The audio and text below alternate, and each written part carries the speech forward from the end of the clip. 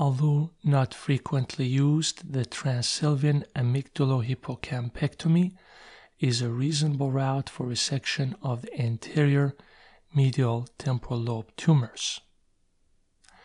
This is a 43-year-old male with a single seizure. MRI evaluation revealed a relatively non-enhancing tumor along the right anterior aspect of the hippocampus and the uncus.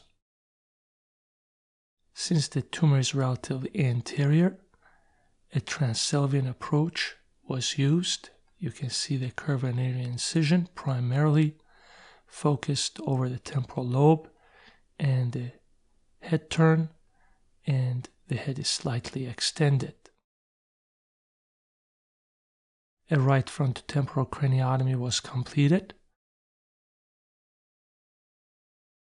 Sylvian fissure was dissected widely. The MCA branches were mobilized, and the inferior periinsular sulcus was selected as the entry point into the temporal horn of the lateral ventricle. Here's the Lyman insula. The sphenoidal segment of the Sylvian fissure is also noted here. You can see that the M2 branches are mobilized out of the way.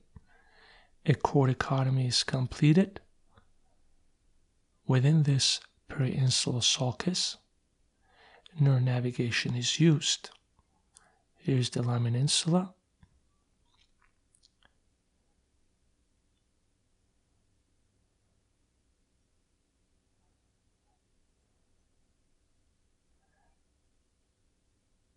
Dissection within the temporal stem would allow exposure of the roof of the temporal horn.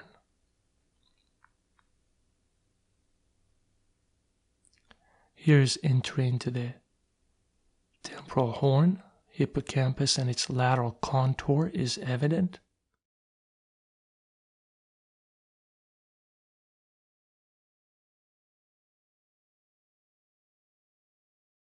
Here's the area of the amygdala. Sulpuric section of the amygdala is performed next.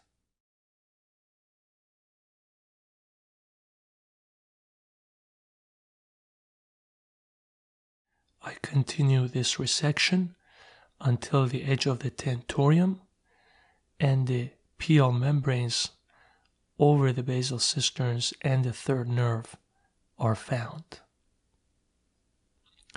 Here's the edge of the tentorium, the pial membranes.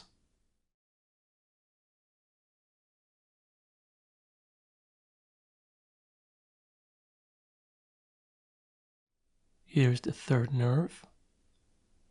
So amygdalectomy is relatively complete. Now I focus my attention more posteriorly.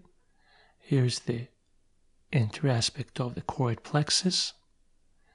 The anterior part of the hippocampus that is affected by the tumor is also removed.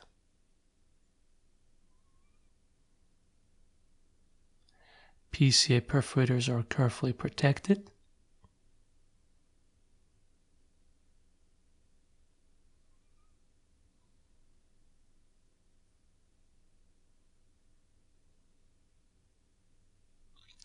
Those perforators going to the hippocampus are obviously coagulated.